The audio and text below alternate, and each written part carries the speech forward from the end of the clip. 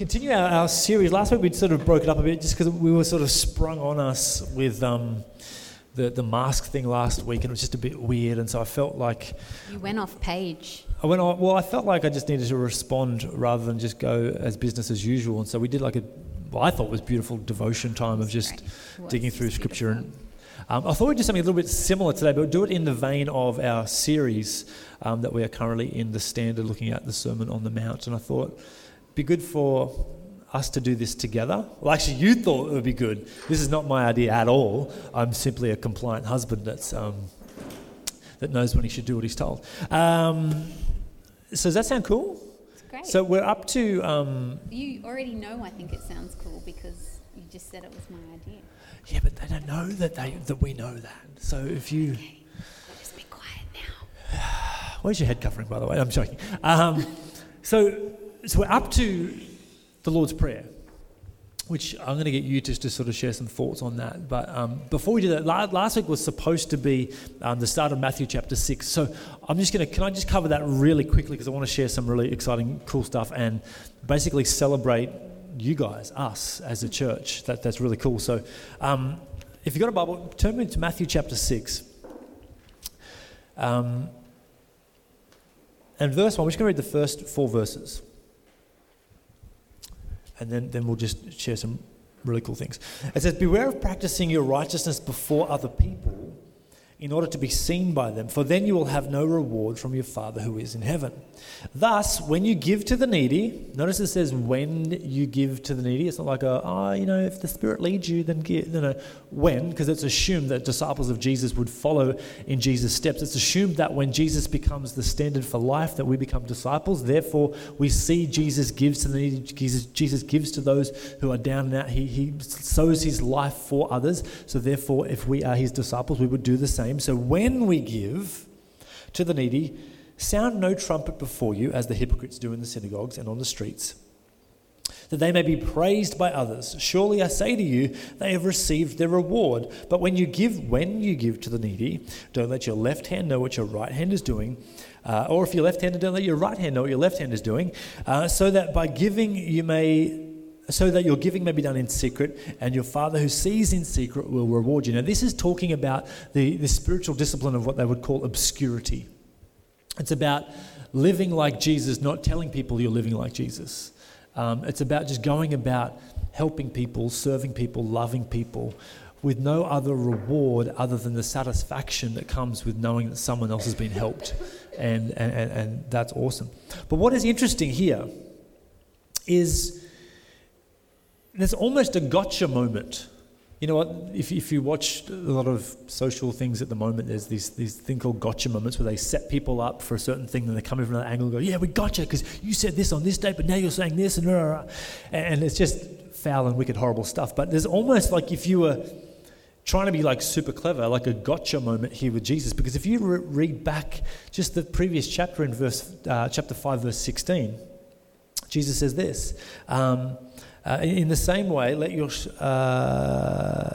light shine before others, that they may see your good works and give glory to your Father who is in heaven. Well, what is it, Jesus? Don't do my deeds before other people, or shine my light before others so that they will see my good deeds. Gotcha. Contradiction. The whole Bible's wrong. Jesus is false. Doesn't exist.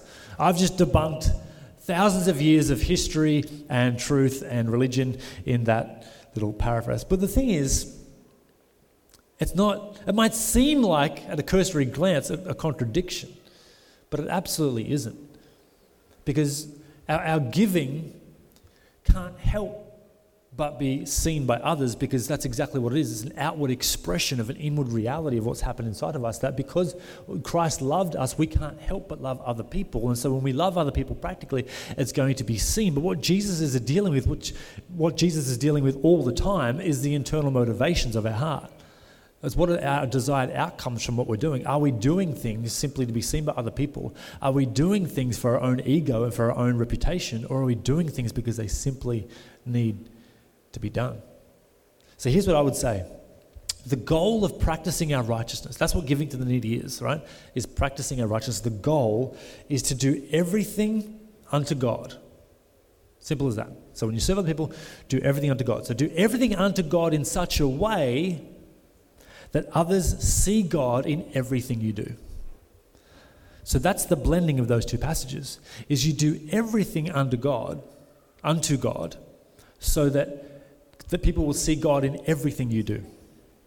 So, not a contradiction. So I say all that to say that I just want to celebrate us in this manner as far as helping the needy. Now, I know that there is so much more that we could do. There is so much more that there is to be done as a church. But for those of you who have been around for a little while, if you're just visiting, this might be news to you. But we've started we've partnered for the last 2 years, 2 or 3 years with Pete's Place. How that came about was we met together as a leadership team a while ago and said, how do we serve our community? How do we help people? Like, we don't just want to have, the last thing we want is a Christian club where we just come here in this exclusive members-only service and have these beautiful times of worship and hear the word of God, have a cup of coffee, catch up with the same friends every week and go out unaffected, unchanged, and uninfluential or unimpacting in this community that God's called us to reach. And so we read a bunch of articles written by the council, research that they did, and they identified that two of the major issues, there was a bunch, homelessness and domestic violence. Now, we don't have an agency or a skill set in our church currently, maybe God willing we will, where we could actually develop our own program that could go and help alleviate those issues. So we identified programs that already existed in our community that service both those needs, homelessness and domestic violence. And so we started to partner with them. And so primarily that was Pete's Place, who look after the homeless, and Rowena Women's Refuge Centre, which look after women who are victims of domestic violence, which is prolific, far more than I ever realised. It's horrible. So saying all that to say, about 2 months ago, we decided to create C3 Kitchen. We've got a beautiful commercial kitchen out there. So we decided that we would start to make meals for the homeless people in our community and use Pete's Place as an avenue to channel the food through to actually help practically these people. So I want to give a massive shout out to our team that do that. Every Tuesday night, come in and cook from, you can clap them. Why don't you stand? If you're part of that team, stand up so we can celebrate no one you. here. So if you're on the Catherine's on that team, Emily's on that team. Who else? Awesome. There's Mangs, there's about Karen. a dozen people. Especially want to thank Catherine because she's been here every single week for the past 8 or 9 weeks, training teams, helping teams to get these meals made, packaged and delivered, which is absolutely brilliant. So thank you, as well as running our prayer team and doing all sorts of stuff. You're just amazing. So thank you so much, Catherine, for everything you do. So I say all that to say, our righteous deeds, we do it, everything unto God, so that everything we do, people will see God in, right? So we received this letter. If you received the email, you would have already seen this, but I just wanted to share this publicly that came through just a week before last from Pete's Place about our help. Dear C3 Church, I'm writing to pass on our gratitude for the cooking and delivery of food each week to Pete's Place. What an absolute gift it is to see you walk through the door each week with eco-friendly cartons, because we're just a little bit extra like that, of healthy goodness. Each day at this service, we see up to 80 people experiencing or at risk of homelessness. Support from people like you all allows us to provide a healthy meal to people who are rarely afforded this opportunity. Further to this, knowing that our community is spreading generosity and kindness, we call it the gospel, means an immense amount not just to the staff but also to the visitors. Your meals have given children a full tummy before school, allowed people in crisis accommodation to reheat a meal before bed, feed countless vulnerable men and women, and elicited many smiles. Thank you for your compassion and for leading the way, exemplifying that our community is stronger when we work together. Anna Scott, manager, Pete's Place. That's you. This is us. This is the church in action. This is our righteous deeds. This is the standard that Jesus has set for us, that when we give with a pure motive, we give with a clean heart, and so that God would be seen through our acts of kindness and generosity. So I think in 8 weeks we've given about 700 meals to them. Yes. Yep. So good. Absolutely.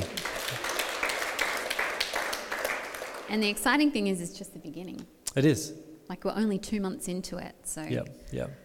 And it's really cool. So we often I deliver on Wednesday, take the meals down there and get to meet some of the people that are utilising the services, and it's eye-opening because it's so easy to live our life in our comfortable Christian bubble with life is well, and we're sort of removed from some of the cold face of real issues in our community. So for me, it's been really good to go and meet these people and talk with them and see the smiles that she talks about in that letter. So, yeah.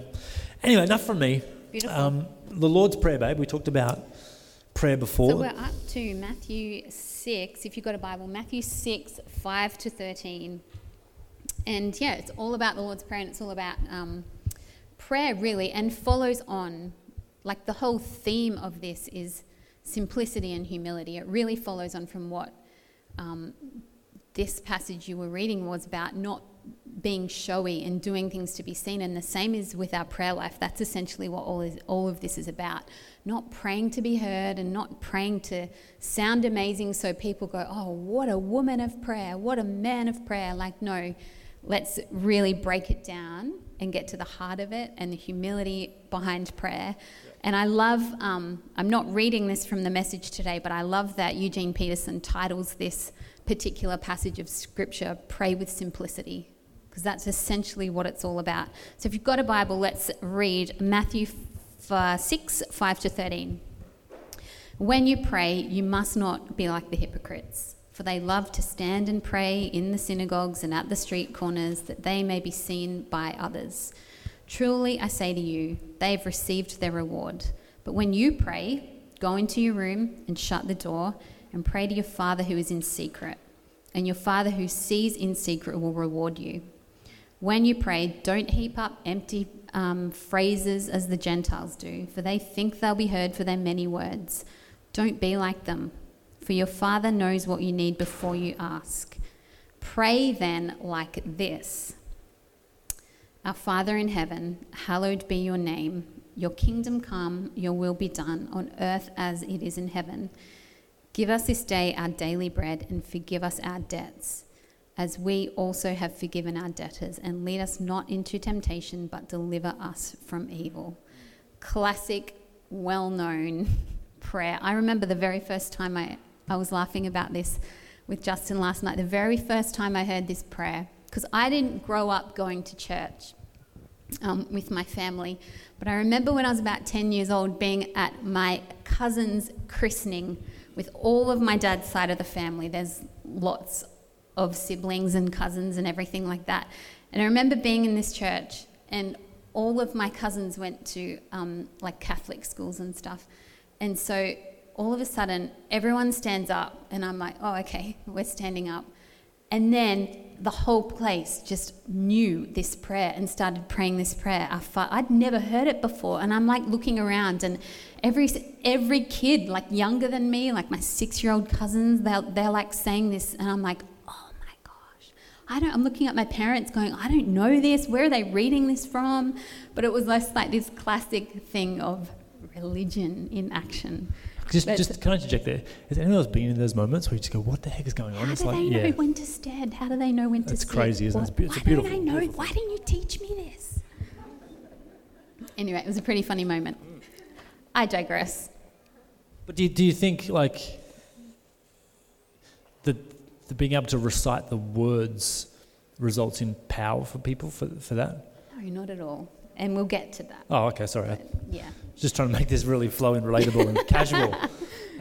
Just shut your mouth. No, kidding. Back to the notes.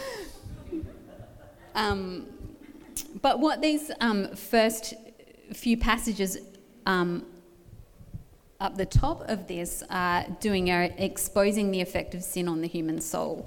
So really what all of this comes down to is the issue of the heart. And so sin is actually creeping into our prayer life because we can make it all about ourselves. We can make it all about how we want to be heard, how we want to be seen, how we want people to think of us in regards to how we pray. And so we can be in the very presence of God and praying to God, but be making it all about self, which essentially is sin, right? Sin is ultimately self-worship. And so sometimes we can convince ourselves that we're worshipping and that we're praying and we're making it all about God, but we're actually making it all about ourselves.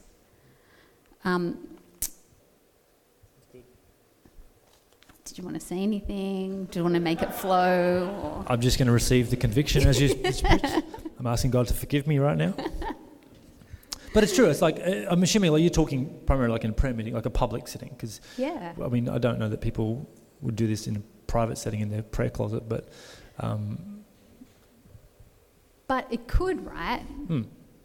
Because you can be in the secret place with God, but everyone can know about it. That's worth hashtagging on social media so everyone can see. Well, yeah, I mean, you see it on social media. You see even just how people talk about it, talking about the prayer life. Do you know what I mean? It's like, have you seen that church dude with a sign? The younger people know what I mean. About this guy that holds up signs, and he holds up these signs, and one of them says, stop Instagramming your quiet time.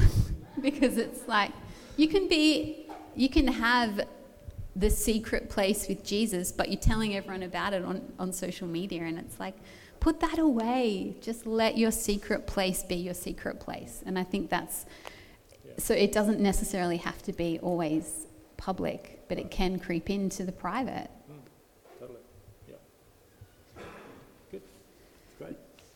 We're good? We're good. Keep moving? We're really good. We're so good. We're so great. So there's a false way of praying and a true way of praying, I suppose. The essential fault with the false way of praying is that it concentrates on self. It becomes all about self, and the attention is on the one who is praying rather than on who we are praying to. Yeah. So you can be in a prayer meeting, but you're actually thinking about the words that you're going to say so that they make sense and all of that, and all of the focus is on you. It's not actually on God. And so the first trouble with this false way of praying is that we're anxious to be known as one who prays. And so we want a reputation as a person of prayer. We want to be seen by others. We're motivated to be seen as like I said before, as a person of prayer. But yeah, as we said, it can also be subtle. We desire to have an effect on ourselves with our fancy prayers rather than coming before God with reverence, and honor and remembering who we're standing before. Because prayer is ultimately a talk, a conversation, a communion with my Father, right? And when I talk to my Father, I don't rehearse like physically my dad. I don't rehearse what I'm going to say. I don't come before him with fancy words. There's a spontaneity and there's an authenticity, and it's quite natural the way I interact. So your dad's name's Jeff, right? Yeah. I know that because I've been married to you for 19 years. I'm so glad you know that. So you telling me, Anna, that in your conversations with your dad, day to day, you don't say things like this. Hey, Father Jeff, how was your day, Father Jeff? Father Jeff, what did you do today? Did you go to the shops, Father Jeff? How was that, Father Jeff? Father Jeff, I think you're great, Father Jeff. Thank you for that present, Father Jeff. You don't do that? No, I do not. Oh, okay. That's weird. I do it to God all the time. So there's no need to come before God in such a polished and rehearsed manner, because that's not how we talk to people. Like, let's make it relaxed. Let's make it relational and yeah. That's good. I think it's important. I think what Jesus is trying to do, and we're trying to get on the Jesus train, is debunk these spiritual myths that try to hijack the supernatural and make them superstitious. Yeah. Jesus is super relatable, super chill, like he's the way, the truth, and the life, but he's not weird and wacky, and he's basically saying to people, don't be like the Pharisees who just are so self-righteous, trying to impress everybody with how they pray. Just simplify the way you pray and realize who you're praying to, that you're not praying to the approval of other people, you're praying to the connection of your Heavenly Father. That's the beauty of it. Yeah, totally. And I think that's almost become like this culture in Christian circles where so many of us have become so intimidated by praying out loud because of that whole thing of wanting to be seen and heard or saying the wrong thing. And so I've been in so many prayer meetings. I mean, it's, as you get older or whatever, it doesn't matter so much. But I remember just as a young person being so terrified of public prayer meetings that someone would ask me to pray out loud, because so many people And hey, there's nothing wrong with amazing sounding prayers if that's what's pouring out of your heart. We're not saying that, but just let it be authentic and let it be natural. And don't be afraid to pray. Don't be afraid of what you're going to sound like, because oftentimes the person that, sounds the most real and pure and nervous has such a purity of heart. And sometimes I think maybe God pays a little bit more attention to those prayers rather than the person that's pre-rehearsed and saying all the right things, but heart could potentially be focused on self. Like I remember my mum, I remember this moment so clearly. Before I had started coming to church and become a Christian, it's because when I say I didn't grow up in a Christian family, I didn't grow up going to church, but my mum, we always went to church if we were staying with my grandparents or whatever, and my mum I knew about Jesus. And I remember this night going to bed, I kicked my toe so bad on the end of the bed, and it was the most excruciating pain. I'd kicked my toe plenty of times before, but I was convinced it was broken. I couldn't have a sheet lying on it because just that light weight of the sheet it hurt. And I remember my mum, I was maybe 12, saying, why don't we just pray? Let's pray for your toe. And she prayed, and that was that. And the next morning I woke up and had no bruising and no pain. It was like nothing had ever happened. And I remember in that moment going, I reckon God could be real. And it wasn't a fancy prayer it wasn't call the pastor and let's pray for your toe. It was my mum who just had this purity of heart to go, why don't we just pray? Jesus, I pray that you would heal Anna's toe. That was it. And God healed my toe. And that for me was such an eye-opening thing and something that I've never forgotten, because I recall that quite often when I'm praying and praying for miracles and believing for miracles. It's it doesn't have to be fancy, and we don't, the same power that raised Christ from the dead lives in you. Yeah, very good. And so often, and yes, there are times for this, and I'm not disregarding it, but so often we call on others to pray for us, forgetting about the power that lives on the inside of us and who dwells on the inside of us. So, that's that. That's awesome. Because I think the thing is, too, what we don't want to do, and what Jesus is certainly not doing, is scaring people off from praying. Totally. It's not about the don'ts, it's about the do's. And we should probably jump into what prayer then looks like. Could we do that, or you got anything else you want to talk about? Because I think that's the beauty of Jesus sort of debunking this religious formulaic prayer type of thing into hey, let's just keep it simple, what it's really about. Do you want to talk about that? Yeah. Well, yeah, it's a matter of the approach and remembering who we're approaching. Mm. There was a few other points about how, a true way of praying. It was something that I was reading earlier this week. It was about 3 things to think about when we're praying, and it's exclusion. So when we come before Jesus, we actually exclude, we have to be really conscious of what we're thinking about. So we actually exclude ourselves, we exclude others, and we just come before Jesus pure, not thinking about anything or anyone or carrying anything with us. But we shut out and forget other people, and we shut out and forget about ourselves. And the beautiful thing is, you can do that when you're walking down the street. You don't actually have to be locked into a room, but you can, sometimes I do this at work, and I just, if I get overwhelmed or whatever, or something happens, not work here, of course, that's always perfect, my other work. Yeah, I get that. I just have this moment where I just go, Jesus, Jesus, Jesus, thank you that you're with me. And it's you just forget everything else. You forget yourself. You forget everything, and you just come into awareness of the presence of God and that he is with you. And so you can be anywhere but be in this moment of exclusion where you're just forgetting everything else and focusing on Jesus. The second thing is realization. It's realizing who God is, what he's done for you, and who you are coming before, and coming before him as children. Just like how my mum prayed for my toe, that's coming before him as a child. Such simplicity of faith. Heal her toe and believing it and walking away. And the third thing is confidence. Having the confidence. God, I trust you. Confidence comes down to trust. When you trust, you can have confidence. And so it's trusting who God is and the promises of his word. So then Jesus sets a standard and says, pray then like this. So then we go into the Lord's Prayer. I remember Phil Pringle teaching on this many, many years ago, maybe 15 years ago. And it's always stuck with me about how every morning when he prays and walks the beaches of Sydney, that he walks through the Lord's Prayer as he prays. And I just remember him breaking that down and how he goes about it. Did you want to talk a bit about that? Yeah, we've probably got not much time, but do you want me just to skip through it? Go, tiptoe, skip. Because I think jump. I'm not going to jump. My knees are too short. But the beauty of it is, as Anna said, is in the simplicity.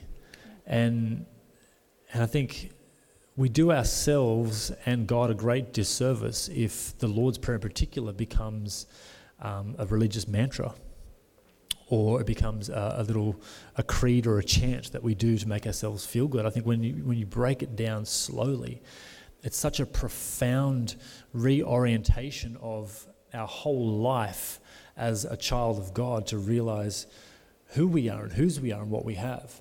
And so even just like the first thing is like our Father. Like God's our dad, a loving Father, a caring Father.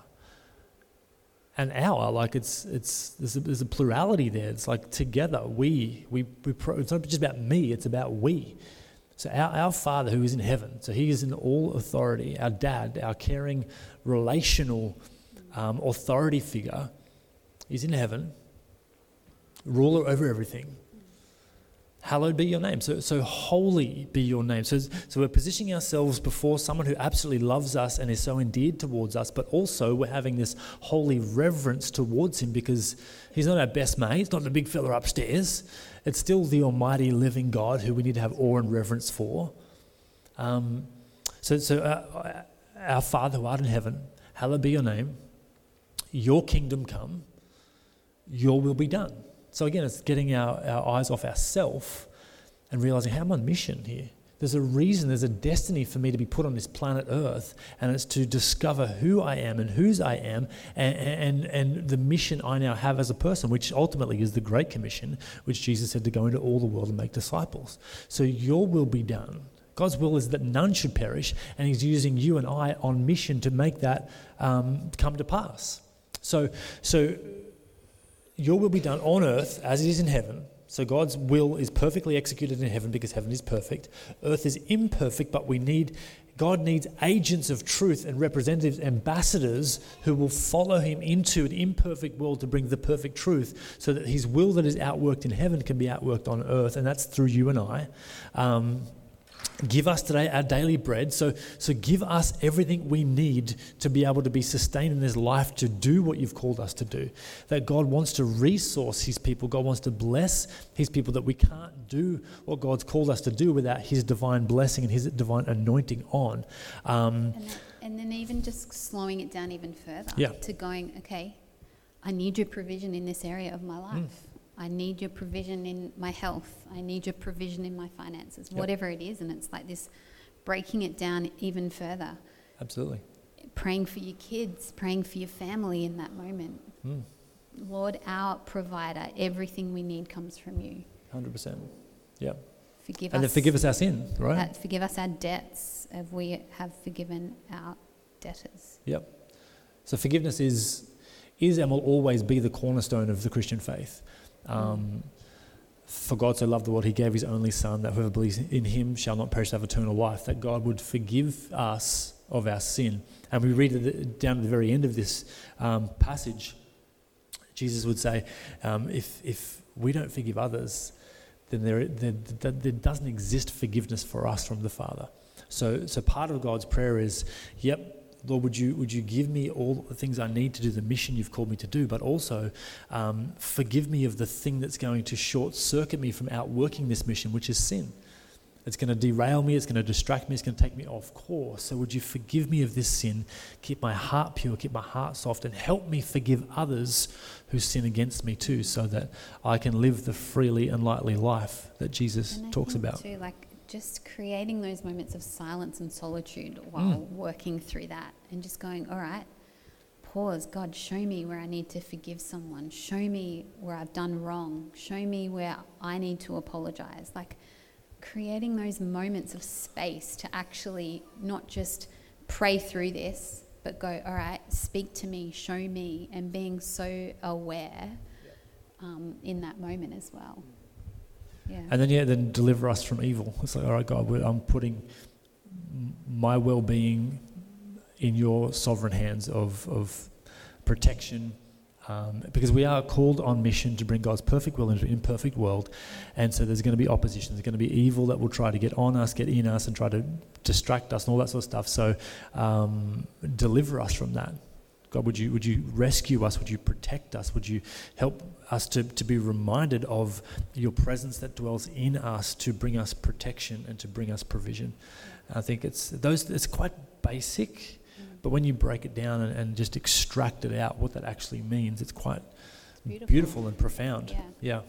And it's not gobbledygook. It's not, the latest theology words you've learnt, and so you're going to put them into a prayer. It's just like, God, I want to realign myself with you. I want to trust you more. I want to and being like living a life of prayer where we're conscious of the presence of God, and so it doesn't just become an alarm clock that we get up to every day to tick a box off that we've done our prayer life for today. It's like, no, like recognizing that we carry the presence of God, that Jesus is with us everywhere we go, that he is close, that he actually desires relationship with us, not just to be a thing that we tick off a list, but And I would say,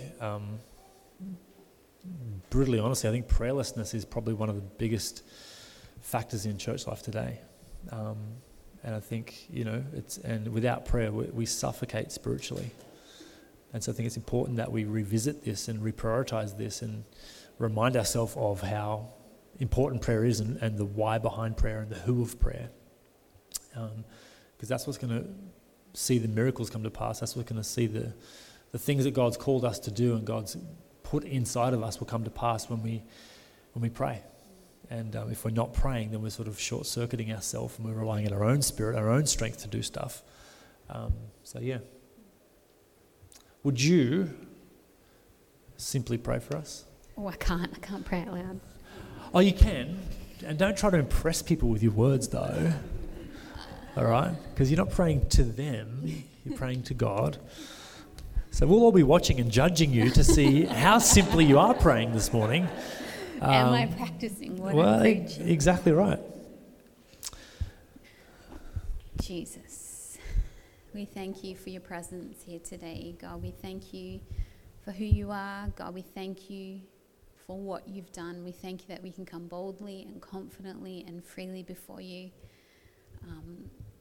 Help us to draw near to you. Help us to be closer to you. Help us to desire you. Help us to want to spend time with you and in your presence. And God, I thank you that you would just stir up a desire for prayer amongst every single one of us, a desire to be at the prayer meeting on a Sunday morning, a desire for more of you, to seek you more, to be with you more, to see prayer as a joy and a delight, not a task.